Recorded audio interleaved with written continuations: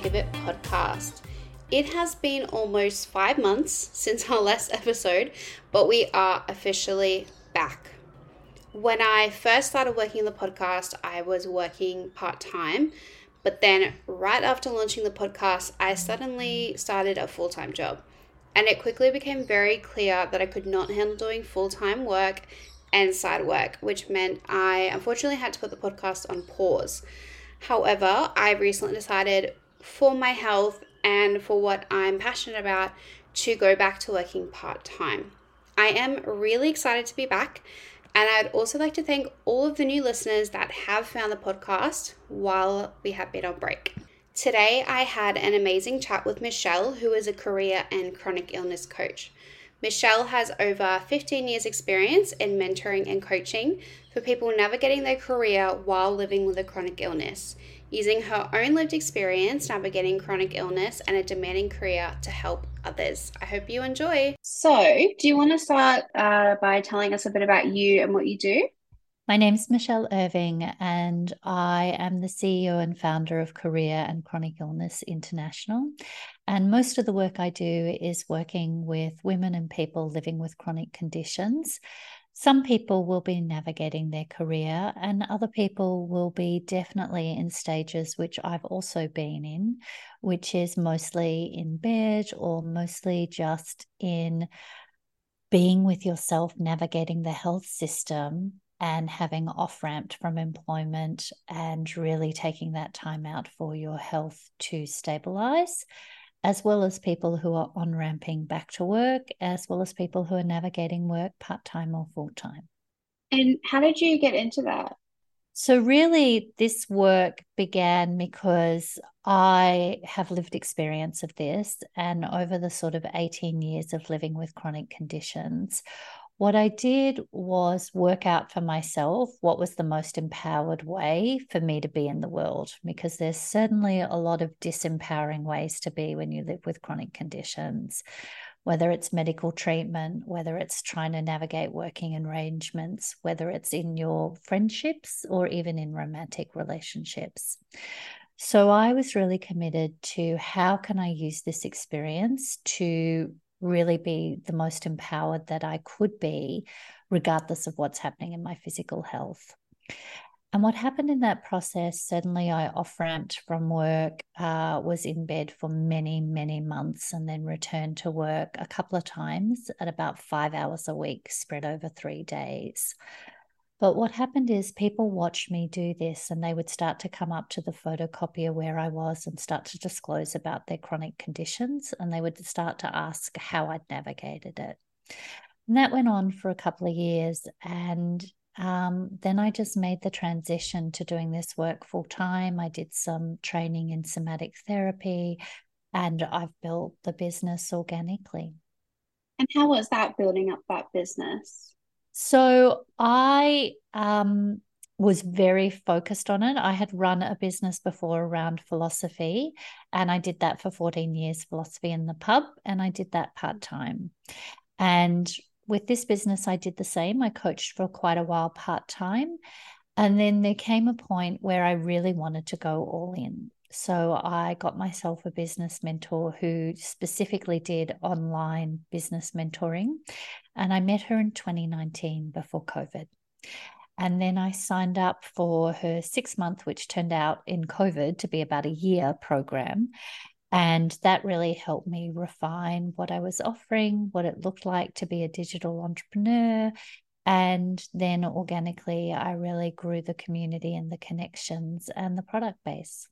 And have you found that much easier on you and your health, running your own business? Obviously, it can be difficult, but I guess it maybe offer that flexibility that a traditional job doesn't.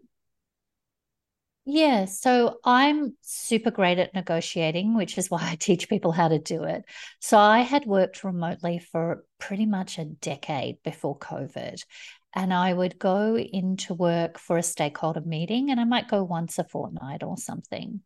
So that was very normal for me. The freedom I was looking for was the creativity and the passion for this work. And I was working in health policy. I was doing lots of what we would call ministerial briefings for ministers in the public sector, lots of stakeholder conversations and consultation. But I had this in my heart to create out of my own intellect, out of my own wisdom, out of my own capacity. And this work for me, the number one priority I have is that I work in ways that work for me and my creativity, but also in ways that work for my body. And absolutely, my body is so much better for this process. And in transparency, obviously, I run a business. So there's all the ups and downs of running a business. But for me, it's a deeply spiritual as well as practical process. And so, can you run us through what exactly a chronic illness career coach does and how it can benefit someone with a chronic illness or a disability? Sure. So my focus with everybody, whether you're coming into a free masterclass, whether you're in a group program, or whether you're working with me privately, my focus is that you work in ways that work for you and your body. And what we need to do is for me, there's about 5 stages of navigating your career with chronic illness. And this is all available in a map, and we'll pop the link in so you can go have a look and you'll have access to this. The first stage I start with is mostly off-ramping, because most of us have some point in time where we cannot work, even if it's for a week in a flare. And that stage is really a place that is very clarifying usually. And over time, you get clear about what you really want to do because you don't have the bandwidth to waste time. The second stage is where you on-ramp, where you're either returning to work, you're looking for a new job, but you're trying to work out how this is going to work physically, as well as emotionally, mentally, and financially. And I call that stage on-ramping because you're literally on-ramping back to work. The third stage is what I call the new. And the new is really, even if you've been off for a little while and you're going back to the same team in the same job, it's definitely new because you'll be working out a new daily routine. You'll be working out a new relationship with people. You'll be working out disclosure and how to share with others. And you'll really be working out new identity because there's so much shift in your identity. The fourth stage is test and redesign, which is where we spend 80% of our time working, is trying to work out what's the most optimal way in which we can work for not just our physical well-being, but actually our emotional well-being, where we stop doing the emotional labor of apologizing to everybody about our capacity. And we also stop apologizing for needing modifications and that. So test and redesign is where I spend a lot of time with clients so that we can get the optimal working capacity with the least amount of emotional and mental stress. It's my belief and my experience and the experience of the people I work with that all of this leads you to authentic leadership. It's almost impossible to continue to perform wellness for like years and years, and you don't have the bandwidth for all the BS. So sooner or later, you'll end up with badass boundaries and great professional, healthy relationships that you're trying to navigate. And in the end, you'll end up in your authenticity, and that primes you for authentic leadership. So what a career coaching process looks like is working out where you are on the map, what you need, what you want, and then how to use that and do that with daily tools in your daily working life. Yeah, and I think it is really hard because there isn't a map. No one tells you how to go into a workplace and deal with chronic illness and disability. And most workplaces or most people in workplaces don't talk about it. And, we know that workplaces are supposed to give us accommodations, but we may not know how to approach that or what accommodations we can even ask for. Exactly. So I think it does really help having someone to actually guide you in that. And do you find most of your clients, are they working full-time or part-time? So people are at various stages. Some people are in on-ramping. We're running a beautiful program called Elation, and I called it Elation very specifically. It's not a word you associate with chronic illness, But really, the feeling of being able to navigate this with confidence, the feeling's elation. You know what it's like when you can get a run on the board, whether that's you actually, are up out of bed for a few days, where you've got some capacity. And you're absolutely right. Nobody teaches you how to have this conversation, and nobody's teaching the managers how to have this conversation either. So often you are in a leadership role leading your manager through the process, and you're trying to work out how to communicate what's good for you. And the number one thing in that is, and this is where the power is, and this is where it can be confronting. Most of us want to talk about the aspiration of our well-being, and we want to tell them like the top of the line, which is like what's possible when we're 100%, the day when we've got it all working for us. And that's what we almost set as the baseline expectation. But when we set our aspiration for ourselves as a baseline and for our colleagues and managers, we can be a long way from that baseline in the reality, and it adds a lot of emotional and mental pressure. So our focus is really to get you into what is your minimum baseline, and then we build from that, and that adds a lot of clarity and communication. And we always want to talk about what we can do, not what we can't do. We want to steer this conversation with clarity into what we can do. And that can be as simple as, what can I handle mentally for how long? And what does it look like? Can I read? There's been times where I can't read. I can have a meeting over the phone, but I can't read. I can't take the information on. And physically, if I've got vertigo, I literally cannot read the lines. And emotionally, we want to know, how much capacity do we have to chat to people? Like, depending on your well-being, you may have much less capacity to handle the socializing talk at work, and you want to save your spoons for having the conversations that are important. And it's this type of, nitty gritty that we want to get into, not to tell a story of, gee, this is a bit complex, but actually to tell the story of, this is the baseline, and from here we build. And when do you recommend that people have that initial conversation, just the basic, this is what I have? Do you recommend that in the interview process or not until you've gotten the job? So it depends on the person, it depends on you. I've done it both ways. I've absolutely declared an interview, and I've got clients who are in really serious roles in Washington, D.C., and they have declared along the interview. And I want to tell you a little bit about that. You would think in management consulting in Washington, D.C., that the last thing you want to do is disclose that you've been off work for 6 years with a chronic condition. But actually, if you look at even the peer support work you've been doing, any voluntary, any part-time work, you actually have been processing this, and you've probably been doing some things that have a real contribution towards work. So I have a client who did declare that she had a chronic condition, and that she had also been working part-time in the health sector, etc. Now, what was interesting, some interviews, there was clearly not going to be a pathway for her. But actually, she ended up negotiating with an amazing company who saw that as something they wanted to break into more in the health sector. And actually, her skills were an absolute bonus. And she is leading their conversations around chronic conditions in their diversity, equity, and inclusion in that company. So you get to decide what you want to share. I've also done it the other way, where I've gone for a full-time job and I've negotiated for a part-time role. And it's come to the negotiation. I've said, look, you can have the best of me for 3 days a week, and that's what's available. And the thing about this is, we want to have this conversation with confidence, because they're getting a fantastic deal with you. Most of us think we're in the burden space. So we always think that there's something that they're giving us, almost like they're giving us a free kick, or they're doing something amazing.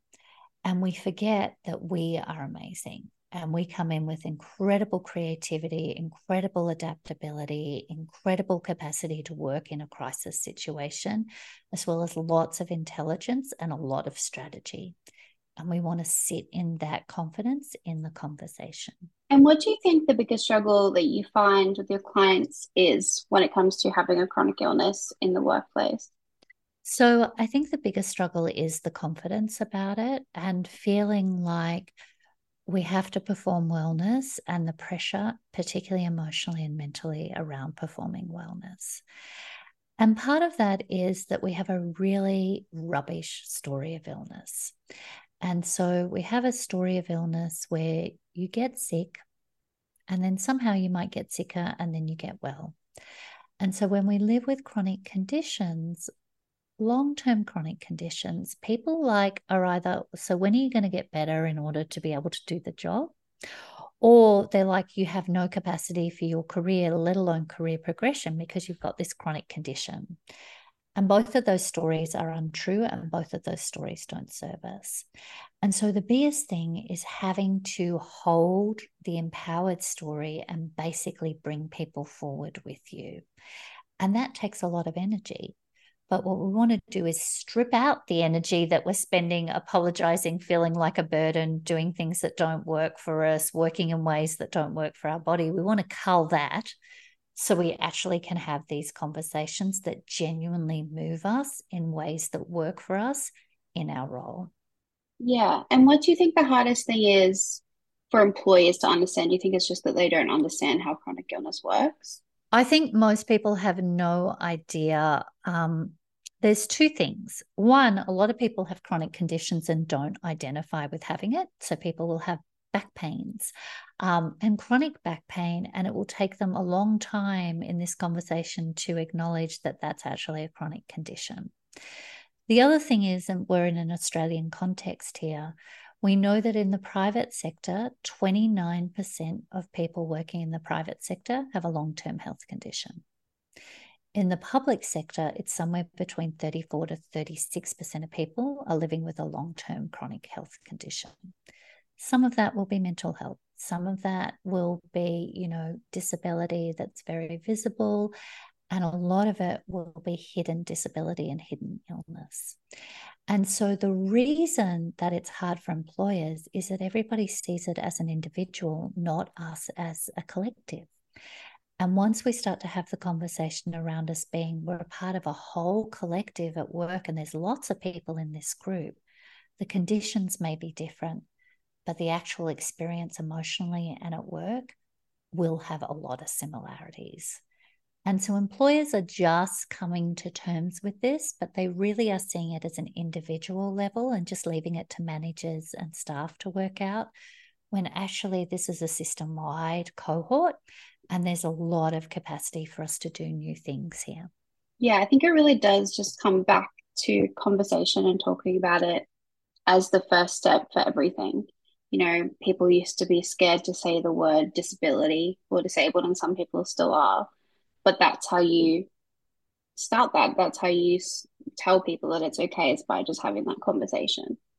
Absolutely. And I wish a decade before I did, I had talked about my chronic condition as a disability, because it would have shifted the conversation. It would have given me a whole lot access to a whole lot of policies, and it would have put me in a very different relationship with human resources and managing.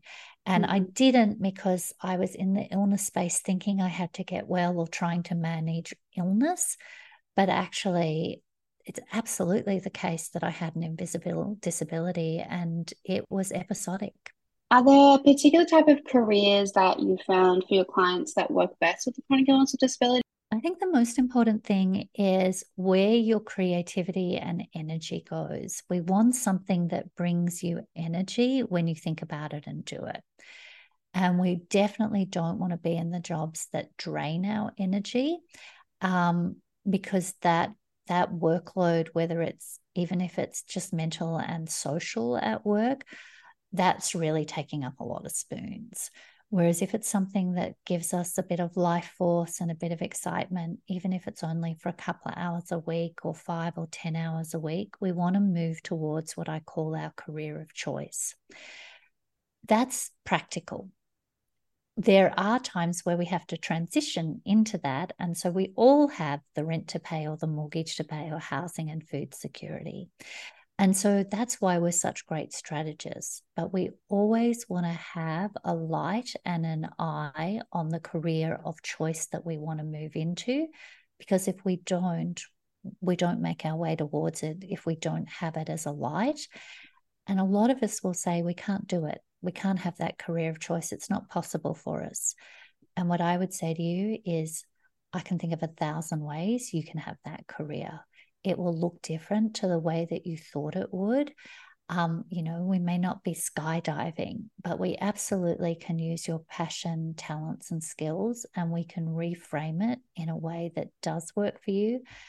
And often you will be creating a whole new path, not just for yourself, but for everybody coming after you. And what is your biggest tip for someone trying to navigate their career with a chronic illness or disability? So my biggest tip is to firstly stop apologizing. You have not done anything wrong. You have a medical condition.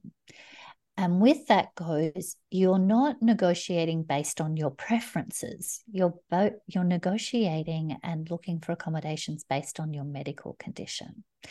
And so the second part of that is to always say you are following medical advice. You are not doing this out of preference about the work, etc. You're actually following medical advice about what's appropriate for you and what is not appropriate for you. And this comes down to workplace health and safety, because we want to have you in places which are not only physically safe for you, but also mentally and emotionally safe, which comes under the new Australian legislation of psychosocial health and well-being. There's nothing to apologize for. You are having an experience that is deep and profound, and you are navigating something very complex, and you have so much to offer as long as we get you the right support. Michelle, thank you so much for coming on. This is such a interesting space. I think so many of us don't really know how to navigate, and so I can 100% see why having someone help you navigate it would be so helpful. Where can we find you? Yes, so you can find me and the map that we talked about, the Career and Chronic map, at careerandchronicillness.com. You can also find me on Instagram with lots of content there under @Michelle Irving, IRVING, official. I had to find something to claim the handle, so it's Michelle Irving official. Thank you so much for listening to this week's episode. Don't forget to subscribe to get our episodes every 2 weeks and to leave a review if you are enjoying the podcast. You can find us on Facebook and Twitter @SickOfItPodcast and Instagram @SickOfIt_podcast. I'll talk to you soon.